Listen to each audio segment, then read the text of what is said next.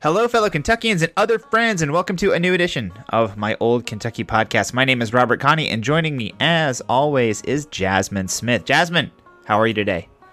I'm doing well, Robert. How are you? I'm doing pretty good. So it's been a pretty busy week. The General Assembly, the session started, and it is a year where we're tackling redistricting. So that is the big major thing that we're going to be talking about today.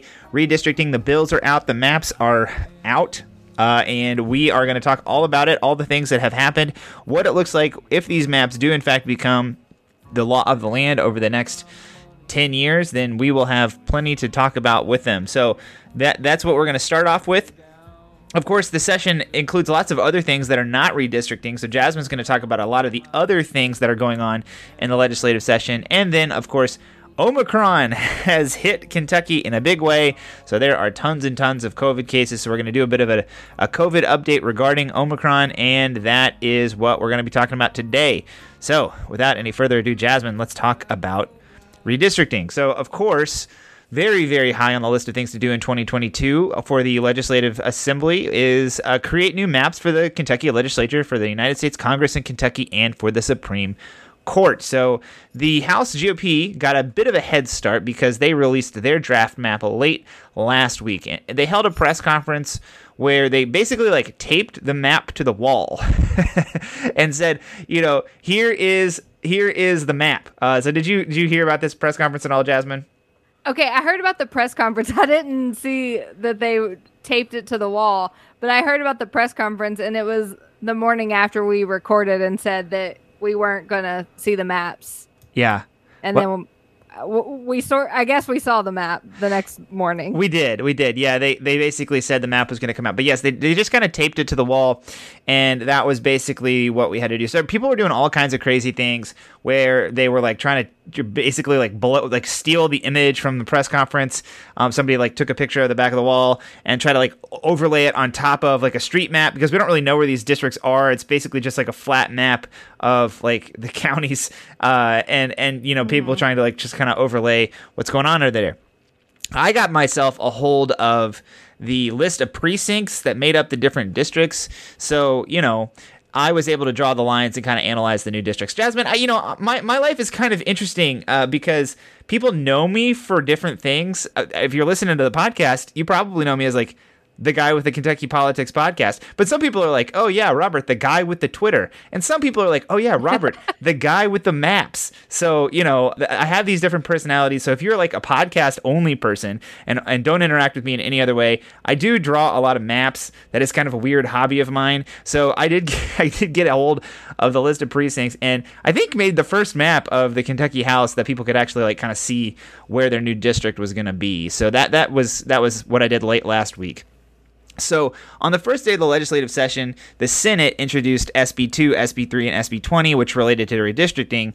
And, that day, late that night, the actual text of the bills were available. So, we have the maps. I was able to kind of do the same thing with Congress and with the state Senate. We're going to kind of go over the differences in the maps later on. So the way that incumbents are kind of pitted against each other in the House, there were two sets of Republican incumbents and then two sets of Democratic incumbents that were kind of pitted against each other. But in the Senate, that was not the case. And yeah, that's kind of what's going on. We fully expect that most of these laws are going to be passed pretty quickly, probably by Saturday, and there's a lot of stuff in them. So let's kind of go over the differences in the map. So the House map that was released by the House Republicans does several things to kind of, I would say, disrupt Democratic incumbents and to kind of help shore up Republicans in small cities. So Jasmine, in the 2020 election, that was kind of one of the hallmarks. The Trump wave kind of wiped out a lot of Democrats in small cities. So there are new Republicans in places like, Henderson, and places like Ashland, and places like Richmond. These are the kind of places where Democrats kind of had been in office before, but had lost their seats. And the new maps kind of help shore up the Republicans in those areas. Like nearly every state, Kentucky has a very sharp urban-rural divide. And, it would be pretty tough for Republicans to take seats away from Democrats in, Louisville. You could probably do a couple different things, but they kind of shied away from that. But instead of like taking them and making those seats a little bit more competitive, what they did was they kind of like disrupted several Democratic incumbents in Louisville. So, districts that existed are now kind of split into 4 or 5 new districts. So while not all of them, there are a couple of sets of Democratic incumbents in Louisville that are pitted against each other. That is, Mary Lou Marzian and Josie Raymond were both drawn into one district, and then Mackenzie Cantrell and Lisa Wilner were drawn into the same district. Besides those 4, all of the other, I think it's 15 seats in Louisville, all of the other ones, basically, everybody was given their own seat, but they were mostly given entirely new voters. Like, I think Alvin Gentry's district was split into like 5 different districts. And I'm not totally sure where his house falls inside of his district and which spot he's going to be representing, but he has a whole bunch of new voters, if these in fact are the maps that go forward, that he's going to have to introduce himself to, that he's not used to their communities. That, when you're a legislator, you kind of get to know the people that you represent, people who have problems with the government, the business leaders in your community or whatever. Like, the teachers, everything else, like those people know who to go to. They know who their legislator is. And now a lot of them don't. They're going to be handing off and kind of trading around based on, just kind of where they drew the maps. So that's kind of what I mean when I say that Democratic incumbents in cities were disrupted. So the VRA, the Voting Rights Act, that requires there to be 3 majority-minority districts in Louisville. And we've talked about this several times in the past. The current way that this is drawn, and there's these 3 big east-west districts that kind of start in the west end and kind of go all the way to the east end. And there were, for the past, I think, 4 or 6 years, 3 black Louisvillians that represented those districts. Most of the time, it had been Atticus Scott, Reginald Meeks, and, a mix of Darrell Owens, Charles Booker, and now Pam Stevenson. So those have been the people who represented those districts. So now the Republicans drew the map to make there's 2 east-west districts that go that direction.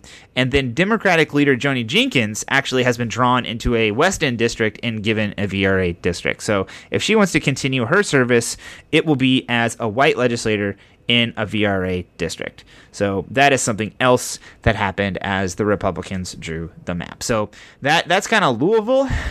In Lexington, Sherilyn Stevens, I think, was probably the biggest loser.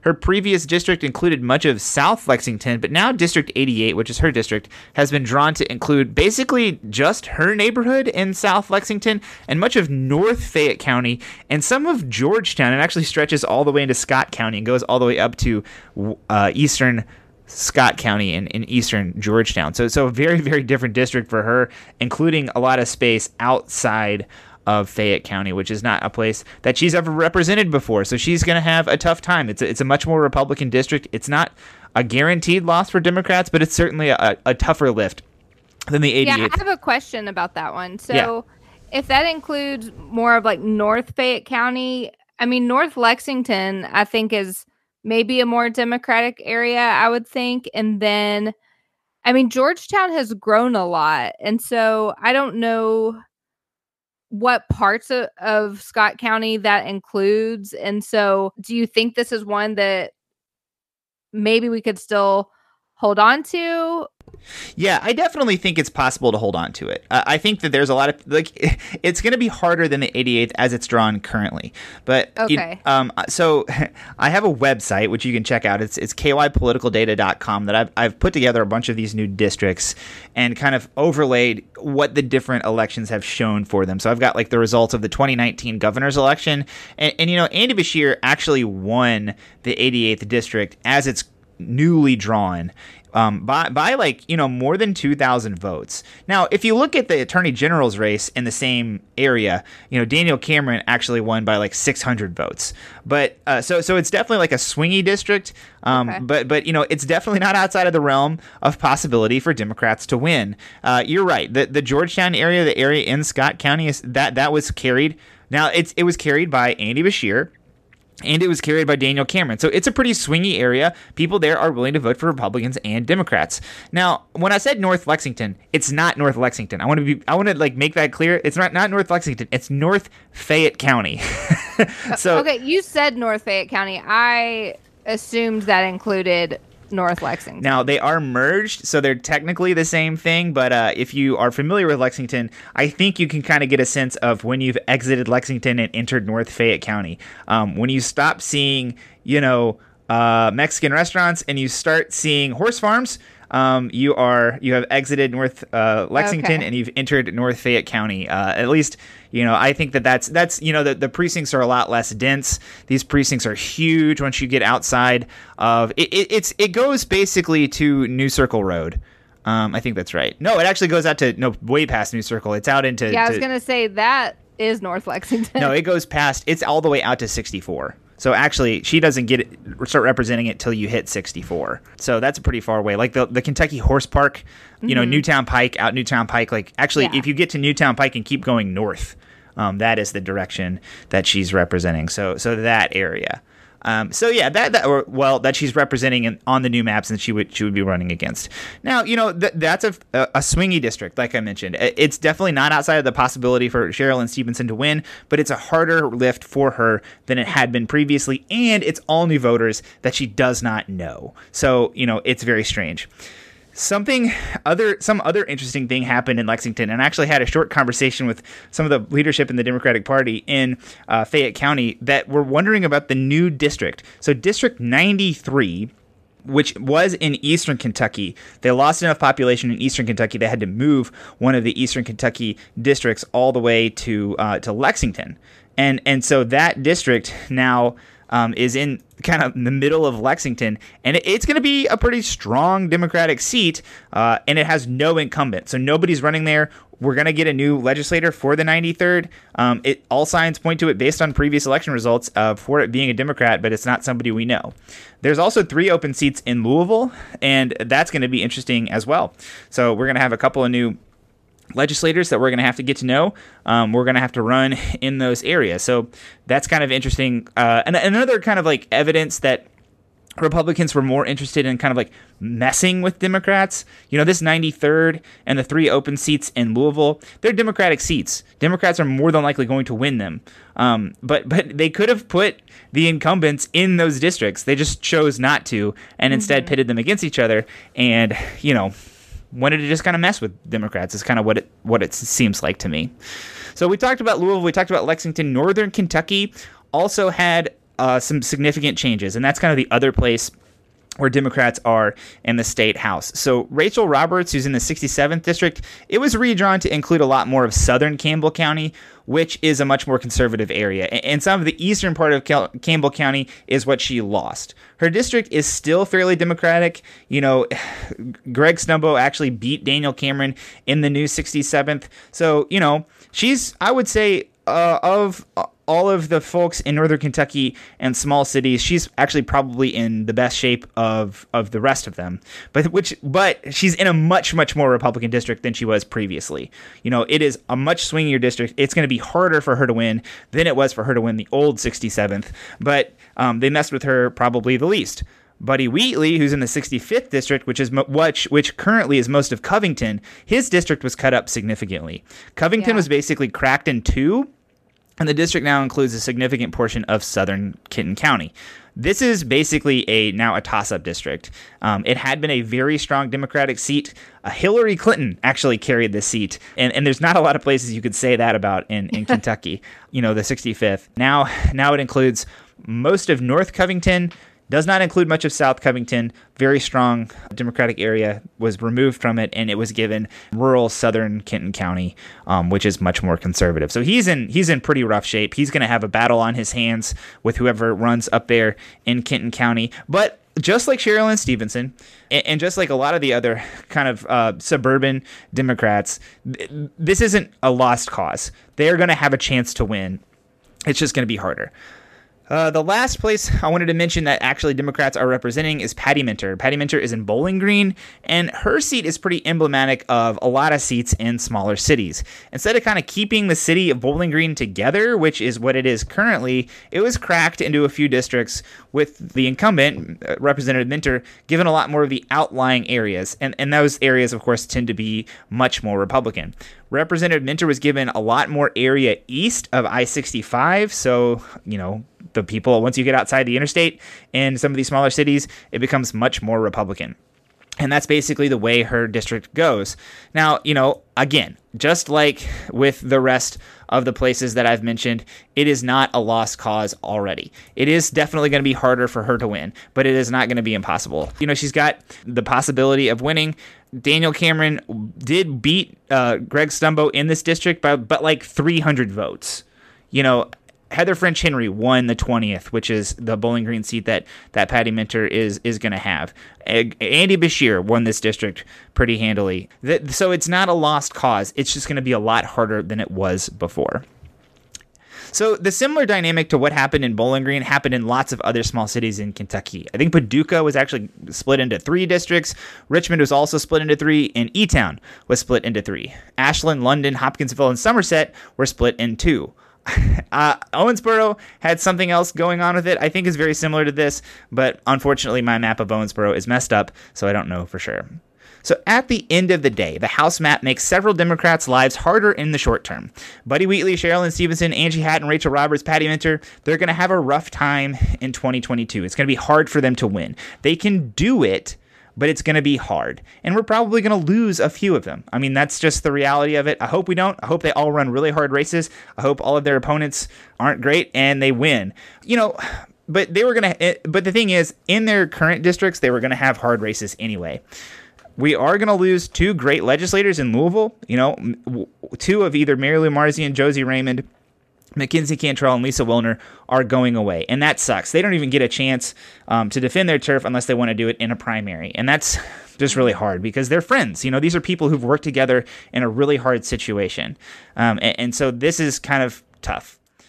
But a note of kind of optimism about the House map, as time goes along, this map does provide an opportunity for Democrats because there are a lot more kind of like lean Republican districts right now, because of how they've cracked strong Democratic districts into 2 or 3 pieces. South Covington is now part of a different district. And if South Covington becomes a lot more Democratic or grows a substantial amount, in 6 or 8 years, that could be a very, very competitive seat. They moved the 20th away from Bowling Green, but all those Democratic voters in Bowling Green are now part of a different district. And if Bowling Green continues growing in the way that it has, there's a big potential that the rest of those seats might become more competitive. So, there are lots of ways that in 6 or 8 years, if this map stands, the Democrats have a chance to actually gain some seats because of how they've overplayed their hands. The Republicans have overplayed their hand. So we will see how it goes. I'll be 40 plus, so Louisa will be in school. Oh, dang. But that's kind of how it is. And that's kind of the way that politics works and the map drawing process kind of works out over the long term. Woof. Jasmine, the House. How do you feel about the House so far? You ready to move on and talk about the Senate? I was really mad about it, especially when I saw, what's happening to the Democrat women in Louisville. But I don't know. I think you just made me feel a little bit better about it. It seems like it certainly could be worse. It definitely could be worse. And it definitely, the ways that it could be worse, this is the kind of the calculus you have to do if you are in charge of the map drawing, process, is that you can make stuff a lot better for you in the short term. But when you do that, you really set yourself up for problems in the long term. And so you kind of have to balance those things out. And I think that, the Republicans have definitely been deft about this. And it's kind of just, the thing that kind of pisses me off about it is it just like the way that they messed with people. They're not going to take away those seats in Louisville. You can't do that. You can't possibly take those seats away. You could just basically leave them alone, massage the edges so that the populations kind of work out the way that they're supposed to. But instead, they basically started from scratch and redid all of these districts in a way that doesn't respect any boundaries or internal neighborhoods. Now, I did see some of the debate about these bills in the legislature talked about how, well, the Democrats didn't respect neighborhoods in the past either. That's not a great argument because, okay, what are you going to be like? Okay, Jody Richards and Greg Stumbo were mean about stuff. They're gone now. Who are you fighting against? Who are you complaining about? People who are gone. Whatever. It's a little disappointing. One of these days, everybody's going to get over it, and we're going to do it the right way. We will probably be gone by then. Who knows? All right, let's talk a little bit about the Senate map. I put that together last night, Tuesday night, so I haven't had too much time to actually process it. So one thing is that Louisville now has 6 full Senate seats, meaning that Karen Berg's path to keeping her seat will be significantly easier. You know, she has currently all of Oldham County and a big chunk of Jefferson County going into Crescent Hill, some very, very, very Democratic areas in Louisville. But she's now, her district is now all in Jefferson County and basically just the Louisville section of the district that she had previously. So that's the first step there. The first thing I noticed about the Senate map. Fayette County now has only 1 seat exclusively within its borders. Previously, Reggie Thomas and Alice Forgy Kerr had seats within Fayette County, but now there's only 1 seat, which is roughly just like the area inside of New Circle Road. That's going to be like an incredibly Democratic district. That's like a 70% Democratic district or something. And then inside of Fayette County, there are 6 other Senate seats that ring around the rest of Fayette County that pull in more rural territory. So there had been 2 seats that had been fully inside of Fayette County previously. One of them was held by Reggie Thomas, and the other was held by Alice Forgy Kerr. Of course, Alice Forgy Kerr is retiring, and I think Republicans kind of noticed that area was getting a lot more Democratic, and without the incumbency advantage that Alice Forgy Kerr had working for her, that she was going the Republicans were going to actually have some trouble holding that seat. So they would definitely have lost it in the next decade if they had left it inside of Fayette County's borders. So they made 1 really strong Democratic seat in the middle of the county and 6 weaker Democratic seats, weaker Republican seats that ringed Fayette County to kind of dilute the Democratic vote in Fayette County. So that's kind of what happened in Lexington. Northern Kentucky, of course, does not have any Democratic senators, and it's likely there won't be any in the next term. However, Democrats do have some chances in the next decade. The 23rd district, which is Chris McDaniel's district, he served there for, I think he's on his 3rd term. This is still continues to be a district where Andy Beshear won. Andy Beshear won the old 23rd, and he won the new 23rd. However, they did carve in some of the most Democratic precincts in central Covington, so like downtown Covington, where one of the most Democratic areas in the whole state. They carved them out of the 23rd district and shifted them into the 24th, which is a lot more Republican. I don't know how, why, what they were thinking, what the point of that was, but that was something that happened up in Northern Kentucky. Morgan McGarvey asked that question, and I can tell you for sure I was not satisfied with that answer. So that is one of the things that happened in Northern Kentucky. So Boone County used to have its own Senate seat and actually has grown significantly in population. So now the Boone County seat is actually smaller. It is basically just northern Boone County. It is still a strong Republican seat. John Schickel is the person who served in that seat for quite a while. It's really important. There's like 3 House districts in Boone County, 2 of them exclusively in Boone County, and there's like 2 Senate seats where the majority of the population is in Boone County. If Democrats want to make progress, organizing Boone County is going to be really important. It is a place where Democrats have had a lot of trouble organizing in the past. Both Kenton and Campbell have kind of turned around, are pretty Democratic counties currently, at least on the state level, but Boone County has been a really, really troublesome county for Democrats in the recent past. So winning in Boone County or getting closer in Boone County is something that Democrats are really going to have to figure out how to do in the next decade. So that's Northern Kentucky. In the Senate map, Bowling Green, just like they kind of messed with it on the House map, Bowling Green looks like a pinwheel. They basically like split the city across 3 districts. So Bowling Green is in 3 different districts, and those 3 districts have part of Bowling Green and then this weird kind of like L-shaped district, all 3 of them kind of coming out of it. It looks like a weird propeller. But previously, Warren County was basically just its own Senate seat, but I think Republicans correctly identified the fact that, they probably would have lost that either this time or next time. Democrats already had a candidate in Jeannie Smith, who came pretty close to winning last time, but is now carved into a district that includes, Barron County, Edmonson County, Hart County, and Greene County, which is going to be really tough for any Democrat to win. So that's Bowling Green. Yeah, that's basically all I wanted to talk about regarding Bowling Green. I didn't even write down notes about the congressional map, but I'll just kind of wing it. Did you get a chance to look at the congressional map, Jasmine? Not at all. Okay. Well, the congressional map's wild. They cut the first district. So the first district, far western Kentucky, it's kind of like the area in western Kentucky that doesn't include Bowling Green. And they kind of had it hook around the bottom of the county. Simpson County and Allen County are kind of the two southernmost counties down there on the way to Nashville. And then it kind of comes up and it goes all the way up to Frankfort. So it forms this like crazy U shape around the second district all the way up into Frankfort. So Frankfort and Paducah are in the same congressional district. Oh, that makes total sense. Yeah. They didn't crack the third district, the Louisville district, which is something that I think a lot of Democrats were very worried about. Louisville has lost a lot of East Louisville, and that has moved to the second district to make the second district, that's kind of the most Republican area. So this is now like a Democrat plus 20 district. Very, very strongly Democratic district. But Jasmine, if you were going to move, or if you're going to drive from Louisville to Lexington on 64, you would start in the third district. As soon as you crossed 265, the Gene Snyder Freeway, you would be in the second district, the district that includes places like Bowling Green, Elizabethtown, and Owensboro. Once you cross over into Shelby County, you'd be in the fourth district, which is the district that starts down. I mean, that's currently in the fourth district. That's the district that snakes along the river. That's been that way forever. But then once you crossed into Franklin County, you'd be in the first district. And then once you got into central Kentucky, into Woodford County, you would be back into the 6th district. So going from Louisville to Lexington now takes you through 5 U.S. congressional districts.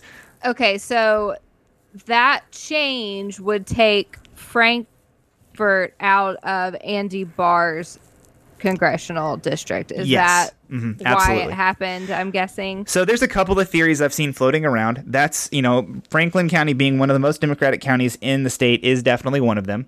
But also Jamie Comer, the first representative, or the first district's current representative, owns property in Franklin County, and I think actually lives there a good amount of the time. So, you don't actually have to live in the district to represent it on the federal level, but it's good if you do, and now he does. So good for him, I guess. Yeah, that's one of the reasons. I don't know why they did it that way. I have no clue, but they did, and there you go. So that's mostly what I wanted to talk about. I mean, at the end of the day, we are lucky that they didn't crack the third into a bunch of little spots, but, that would make it so that it would be more competitive in 10 years, just like the other maps. But right now, it's a very, very Democratic seat, and it looks like that's what they wanted to do there. So that's the congressional map. So what happens next? All signs point to the maps being passed into law on Saturday with minimal changes. I think they announced that there's going to be like 2 precincts that are being moved in the House map at the request of Democrats. I know Democrats asked for a lot more than that, and they got 2 districts, or 2 precincts. I don't know where they are yet. I think Andy Beshear is likely to veto these maps. I'm not sure about that. He may sign them, but I think it's likely that he vetoes them. And, I think that veto will be overridden early next week if it does happen. After that, there are certainly going to be legal challenges. I've already heard a couple people talking about making their case, wanting to get the map so that they can kind of figure out how to do that. As we've detailed above, there are a lot of funky things going on in these maps. There's a lot of ways that they're just kind of messing with people. There's a lot of ways that, individual cities have been cracked into different ways. And so, like, communities of interest, small, places that would really benefit from having a unified voice and one person going to Frankfort and advocating on their behalf, that's not going to happen now. There isn't one person from Paducah. You could have 0 people from Paducah because all 3 of the people come from the outlying area, and they're represented, their job is to represent Paducah. That's not great. That's not a good situation. But does that rise to the level of being illegal? Jasmine, I'm not a lawyer. I don't think you're that kind of lawyer. I'm not. So I don't know. That is a hard question. I do think that these legal challenges are coming, but that is what happens after that is hard to tell. They could issue some sort of stay to make us use the old map. They could go all the way. In some states, the judicial system actually draws the map for the legislative branch. That's something that's happened before in other places. I don't know what happens. I think that's unlikely. I think it's probably this is the map that we're going to get. That's just my guess, though. And I don't know what's going to happen after that. Okay, 30 minutes on redistricting. Jasmine, tell us what other things are going on in the session. Yeah, well, my segment's going to be much shorter because it's mostly been redistricting so far. But session started yesterday on Tuesday, and I guess an early observation was that there was not a lot of masking from Republicans. I did see that they have a colored lanyard system for distancing, like you can wear a red colored lanyard if you are trying to distance as much as possible, and there's like red, yellow, and green colored lanyards that they're wearing. Beshear, before the session, requested his power to issue mask mandates back, and Stivers was asked about it yesterday and said not a chance. So that's not coming back. And then also on the first day of the session, we found out that Senator Reggie Thomas tested positive for COVID and had been on KET with other legislators just the day before. That's what's happening with COVID in the first day of the session. Yeah, we'll get to it. COVID is exploding with the Omicron variant. And the fact that so many Republican legislators are just bunched together without any masks on. I mean, this is the best chance that we've had to stop the Republicans in probably like 5 years if they all just infect themselves with COVID and then have to go home. So we'll see what happens there. So the first thing that happened at the beginning of the session were new rules limiting debate. I believe the House rule limited debate on the floor to 10 minutes, and a Senate rule would limit it to 15. And of course, Democrats are really upset about this. I mean, with the minority they have, speeches on the floor is like the one thing that they can do. You know, like they can make a stink about something. They can make a powerful speech that might make its way onto the news or go a little bit viral on Twitter so that people can see what's happening in the legislature. But that's about the only power that they have. But of course, they also don't have the power to prevent the Republicans from passing a rule to limit debate. And so that's what happened. Well, the Republicans, and really, I mean, this is true of the Kentucky legislature, and for a long time, they wait until the very end of session to do anything. It's like 45 to 50 days in a long session of doing nothing. And then 10 days of just furious activity where they're trying to pass everything. And every session, we've talked about, like, the last day, are they going to be able to get all that done? And Democrats have basically, like, stretched out debate as long as possible on every bill to try to prevent other things from happening. Now, that's going to be less of an option for them because debate is limited to 10 minutes and they can move on to the next thing. Yeah, exactly. So a couple other bills, some of these are kind of related to redistricting. So the first one is Senate Bill 20/House Bill 172. This is a bill that would push back the filing deadline to January 25th for 1 year. This has already passed House committee today, and the second and third readings were waived, and the Senate is expected to pass it tomorrow because the filing deadline is Friday. So if they're going to change this, it has to happen before Saturday when they'd be expected to pass the bills normally. So that has to get done quickly. And I think that it will because of redistricting. People are just learning what district they live in. So I think the filing deadline is going to get pushed back to January 25th. Another redistricting bill is HB 179. This is Supreme Court redistricting. This bill is sponsored by Jason Nemes. He presented on it in committee and said that this map isn't partisan and was supported by the justices in 2012. This bill also has an emergency clause, so this redistricting would also go into effect this year as well. It would apply to the 2022 elections, and it would apply to the Court of Appeals. And so each Supreme Court, there are 7 Supreme Court districts. Each Supreme Court district has 2 Court of Appeals seats. That map was released today. I was able to take a quick look at it, and the Louisville seat, District 4, stayed the same.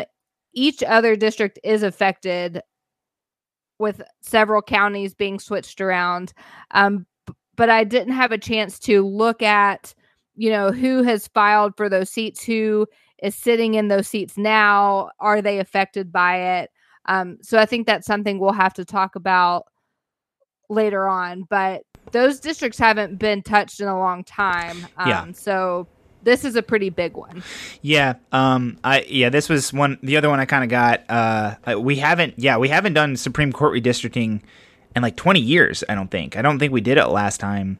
And the Supreme Court of Kentucky is not all that old, right? It was kind of created in like the 70s or something, right? The 70s. Yeah. So, I don't know how many times it's ever been done. And yeah, so I will get us a Supreme Court map soon enough. Not to fear, just not this week. All right. I can always depend on you for the maps, Robert. All right. So the last thing I wanted to talk about is education. The Senate's priority, the Senate Bill 1, is sponsored by John Schickel. It's a bill that would change the site-based decision-making council system. So we've talked about these types of bills before, and this one wouldn't change the makeup like prior bills have. Like sometimes they want to like remove a teacher from the SBDM council. What this one seeks to do is basically remove their powers. Instead, it would give superintendents hiring powers as opposed to principals, which that has been in prior bills, but it would also give the superintendent power over textbooks, curriculum decisions, and things like that. SBDMs would have an advisory role, but they would also be required to be aligned with the school board. And so it seems like what this bill is intending to do is just shift power to the school board, essentially, because there's been like this push for Republicans to show up at school board meetings and run for school boards and run for these like local offices. And so this is a way to get rid of like this local control of these like SBDM councils and shift it to superintendents who are then like controlled by the school boards. It's a tough subject because, yes, I think you're right about that, first of all, that it is kind of shifting things to the school board, and Republicans have definitely and conservatives, more than Republicans, like conservatives have more power to kind of influence school board elections. The people who sit on school boards tend to not necessarily be professional educators and that kind of stuff.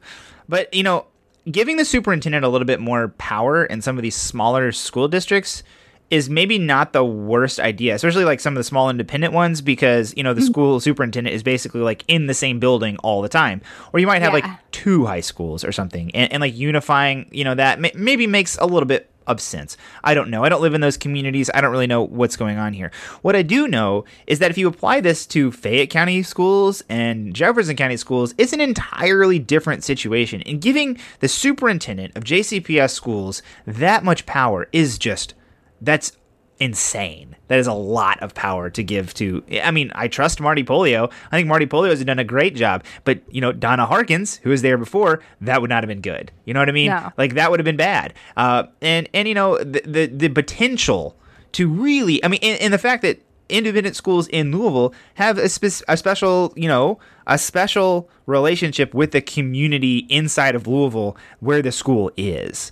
Not always. Sometimes we bus kids to those schools, but a lot of times the people kind of come from that area, from that community, and making it so that those schools have all the decisions being made for them by the superintendent who works and lives out where I live is maybe not the best idea. So like a lot of things, it's just kind of like whistling past Louisville, or like doing something really bad to Louisville and Lexington, and not really caring what happens there. So that's one of the things that makes it frustrating for me.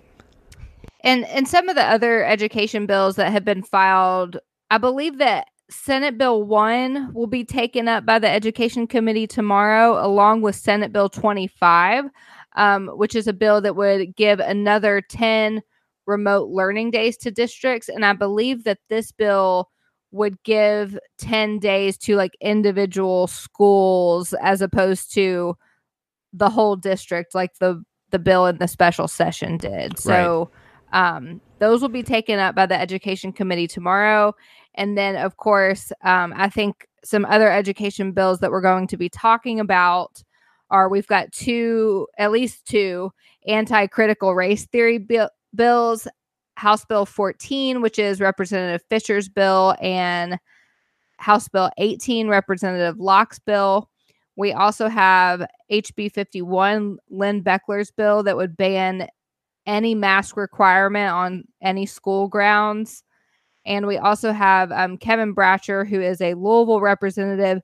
He has filed a bill to require SROs by school resource officers by August. So JCPS school board got rid of school resource officers in school, LMPD school resource officers in schools. But we've learned from different sources since then that there are still officers in most of the schools, just in different forms.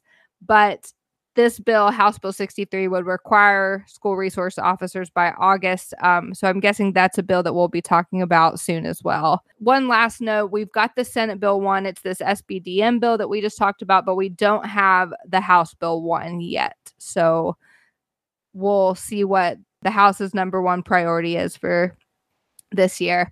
And the last thing is that in about 30 minutes from when we're recording, this will have already happened when you're hearing it, but Governor Beshear will give his State of the Commonwealth address tonight before a joint session of the General Assembly. That's something else, and that will be. I think that it's going to include the budget address too. A lot of things that Andy Beshear can kind of hang his hat on. A lot of economic development stuff that's happened in the past year. So good. That'll be probably what he's talking about, and I think he's got a lot to talk about. Now, you mentioned Lynn Beckler. One of the things I didn't talk about in redistricting. There's a lot of things I didn't talk about, but there are a lot of kind of like more conservative or more like liberty oriented. I don't know how the best way to put that, like Tea Party, if you remember that, like, or just Trumpy people, who the Republicans have kind of messed with too. So it wasn't just Democrats. They drew Nima Kirk McCormick out of her district. I think she's one of the people who has a primary in Eastern Kentucky. I think Lynn Beckler's district, something happened with his as well. So it wasn't just Democrats they were messing with, but of course focused a little bit more on the Republicans. I think the Adrian Southworth is probably the most upset. Oh, yeah, that's for her Senate seat. Yeah, and honestly, I don't really even know how much hers... Yeah, she did, because she's in Lawrenceburg, and now she's going to have part of Louisville with her. So she's going to... and all of Shelby County. So, yeah, definitely a very, very different district. Meanwhile, Frankfort kind of goes all the way up to Northern Kentucky. It's a whole different district. So, yeah, she's definitely been drawn in a very, very different map. So that's something else. Like, yes, and she's definitely fits that, like... Liberty, Tea Party. I don't know the best way to put it. Trumpy people. Maybe in Kentucky we should call them like Bevin-oriented representatives. So, all right, Jasmine, that was great rundown on the rest of the things that are going on in session. So let's talk a little bit about COVID and then get out of here. So, Jasmine, Omicron, woof, has come to Kentucky in a big way. Our case numbers are way, way up, higher now than any time in the past. Now, we expected that. I mean, did you expect it? I feel like we talked about it, and we said it was coming, and it was going to be bad. Yeah. We expected this to happen. But what happens with these people with COVID is very unclear. First of all, Omicron has come for urban areas in a big way. The incidence rate in Louisville is almost 200 per 100,000, which is by far the highest that it's ever been. Louisville had nearly 10,200 cases last week, which is more than double the highest week previous to that. And I think most signs point to next week being even higher, an even bigger increase. And it may just, given the way that this goes, it could be an even bigger increase. We could have like 20,000 or more cases next week. So that's something to be looking for as a potential thing that might happen here in Louisville. Lexington is not far behind Louisville. Fayette County has an incidence rate of 135 per 100,000 people, which is their highest rate ever. Fayette County had 3,200 cases last week, which was 62% higher than their highest week ever. Not Louisville levels of increase where you're doubling over the week, but definitely a very, very, very big increase. The rural areas in the state are also getting hit really hard, with all but 4 counties being in that red zone. But I think it's kind of logical. I mean, I don't know this for a fact, obviously, because I don't like synthesize the tests. But I think that some of the rural areas are still struggling a little bit with Delta. I think that the fact that they aren't seeing the same sort of increases that we're seeing in Louisville and Lexington does kind of point to it being a different situation. And we did see some Delta before Omicron showing up, really wreaking havoc with some of those more rural counties.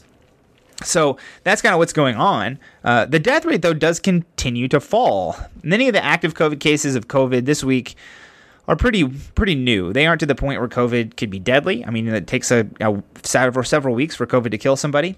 There's more and more evidence that is confirming the theory that Omicron may be less severe than other variants. If you read national news sources, this is definitely something that more and more epidemiologists, more and more people are identifying as actually being the case, that Omicron is milder than Delta and milder than regular COVID. So deaths are something that we're going to be tracking pretty closely to make sure that that is the case.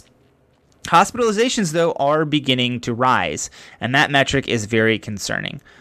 One thing we've been seeing across the world is that Omicron does cause less hospitalization, but with so many cases, Louisville going from, less than 4,000 cases to 10,000 in 1 week, you're going to have more people going to the hospital just by the fact that, some of these cases are going to cause hospitalizations.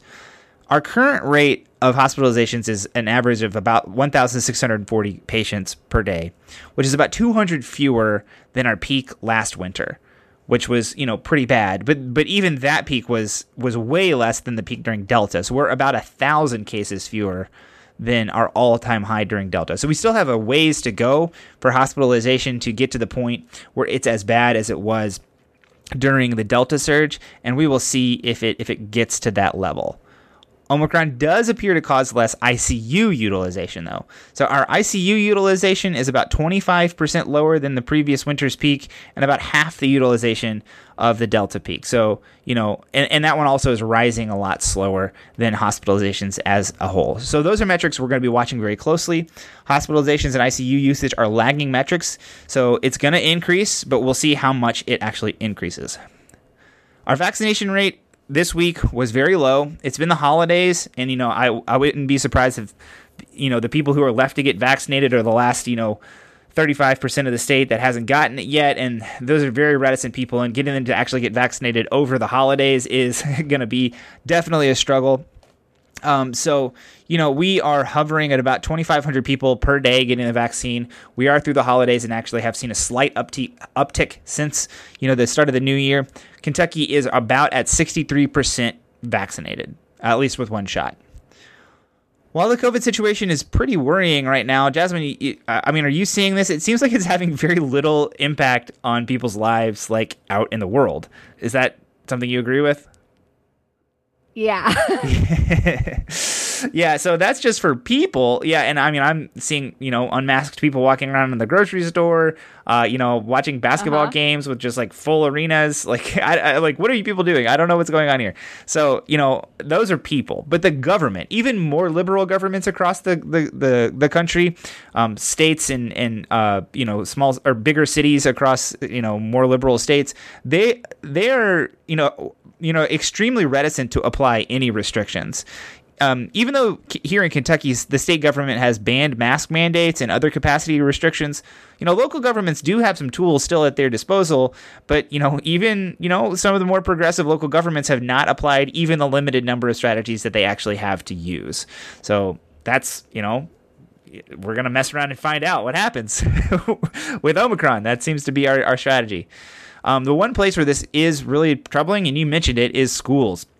Schools have 10 NTI days to use currently. That may change with the bill that's making its way through the legislature now. But JCPS and other school districts have yet to apply them. And I think that, there is this debate about how bad it is to have kids outside of school. When kids went back into school this year, I think teachers and administrators and people who run schools really noticed how bad some of these kids were having it, and how much learning degradation happened when they did a whole year on the computer. And so I think a lot of people really want to keep kids in school as much as possible. But of course, you have trouble staffing schools if you have this many people with COVID. The issue at many urban schools seems to be the large number of teachers who are absent because of an exposure or a positive test, and the lack of subs to actually backfill those people. The incidence rate is very, very high, and even if people aren't going to go to the hospital as often, they can't work, and that's causing a big problem in school. So something we're watching very closely. It's hard to know the right thing to do in this season. That's kind of the more and more I think about it, where I land is just not knowing. The vast majority of people who have serious COVID issues are unvaccinated. 90% or more of the hospitalizations are coming from unvaccinated individuals. That's a figure I saw earlier this week. If you have been vaccinated and boosted and you wear a mask, you're pretty well protected. You're about as well protected as you were during Delta. However, based on my experiences, mask wearing is, way down. And a lot of people just aren't doing what they need to do to protect themselves. So how should I impact my life when we have tools at our disposal to not get infected with COVID? And how much effort should I put in to protecting others who just don't seem all that interested in protecting themselves? It's a really hard place to be. It's not where I like to be, but we've been going through this for 2 years, and it's just kind of where I'm at with this. What about you, Jasmine? How are you feeling? Yeah, I've kind of shut back down, I guess. I mean, not completely, but we've kind of stopped going out to eat again and things like that, just because it seems like everyone is getting it now, and I guess it almost feels inevitable. So, which risks should I take and which should I not? Yeah. But I still have to go to work, so yeah. I don't know. I think it's tough, but I'm definitely like chilling out on being in public when possible. Yeah. Now. Yeah, having a 1-year-old kid kind of does that to you anyway. So I wasn't really going anywhere in the first place. We have kind of stopped going out to eat though. And except for, when my mom invites us over the holidays, we did go a couple times out, didn't catch COVID. So that was lucky. Yeah. And we did like some unmasked family things over the holidays with vaccinated family members and things like that. And I'm willing to see vaccinated friends every now and then and things like that. That's the level of risk I think I'm willing to take. Yeah. Our church went back to virtual. And that's kind of tough. It was nice to be able to see those people. But the last thing I'll say about COVID, and the last thing we're going to say in the show, because we do got to go, is, Jasmine, one of the things I track all these things. One of the things I track is the first derivative of case metrics. So that's a calculus term, and of course it tracks the rate of increase. And the rate of increase has been declining pretty significantly on the 7-day case average over the past few days. So that kind of means to me that the increase is slowing down, and it's kind of coming down pretty quickly. So that is something we've seen with Omicron. So the top of the peak of Omicron is actually kind of already in sight, I think. So we'll see if that continues, but it could be that this is over pretty quickly, and it isn't quite like Delta, where we had a stiff increase throughout much of July and August, and then we didn't decline until September and through October. So it could be that just through January and part of February we're still increasing, and we start coming back down pretty substantially by February. So something we'll see. Well, we're going to see over time, but that's where we're at. All right, big show. A lot of things happening. The session is happening. We're gonna talk all about these things as we move along. Yeah, and we're doing a lot of this on the fly today. These maps are coming out as we're working at our day jobs, so we're doing the best we can here. yeah, we're doing our best we can with what we've got. So, okay. Jasmine, how can people get a hold of us? They can find us on Twitter and Instagram at MyOldKYPod. They can like our Facebook page and listen to our show on the podcast app of their choice. We also have a newsletter that comes out on Friday mornings. You can subscribe to it at tinyletter.com/myoldkentuckynewsletter. And we have a Patreon page where you can support what we're doing for as little as $1 a month. You can do that at patreon.com/myoldkentuckypodcast. And last but not least, we are part of the Dimcast Network. All right, before we go, I do have one other thing to say, which is that if you made it to this point in the show, the very, very end, you're somebody who cares a lot about Kentucky politics. If you live in Louisville, live in Lexington, there are a few seats that are open. Brand new seats where nobody lives that is a current incumbent. And if you are in one of those areas and are interested to know if you live in one of those places, you can go to kypoliticaldata.com and see if that is you. And if it is you, that's an open seat. Think about running for it. Look at it, because we're going to need people to run in those places, and we only have 3 weeks to figure it out. So there you go. All right, everybody. Thank you for listening, and we will see you next week.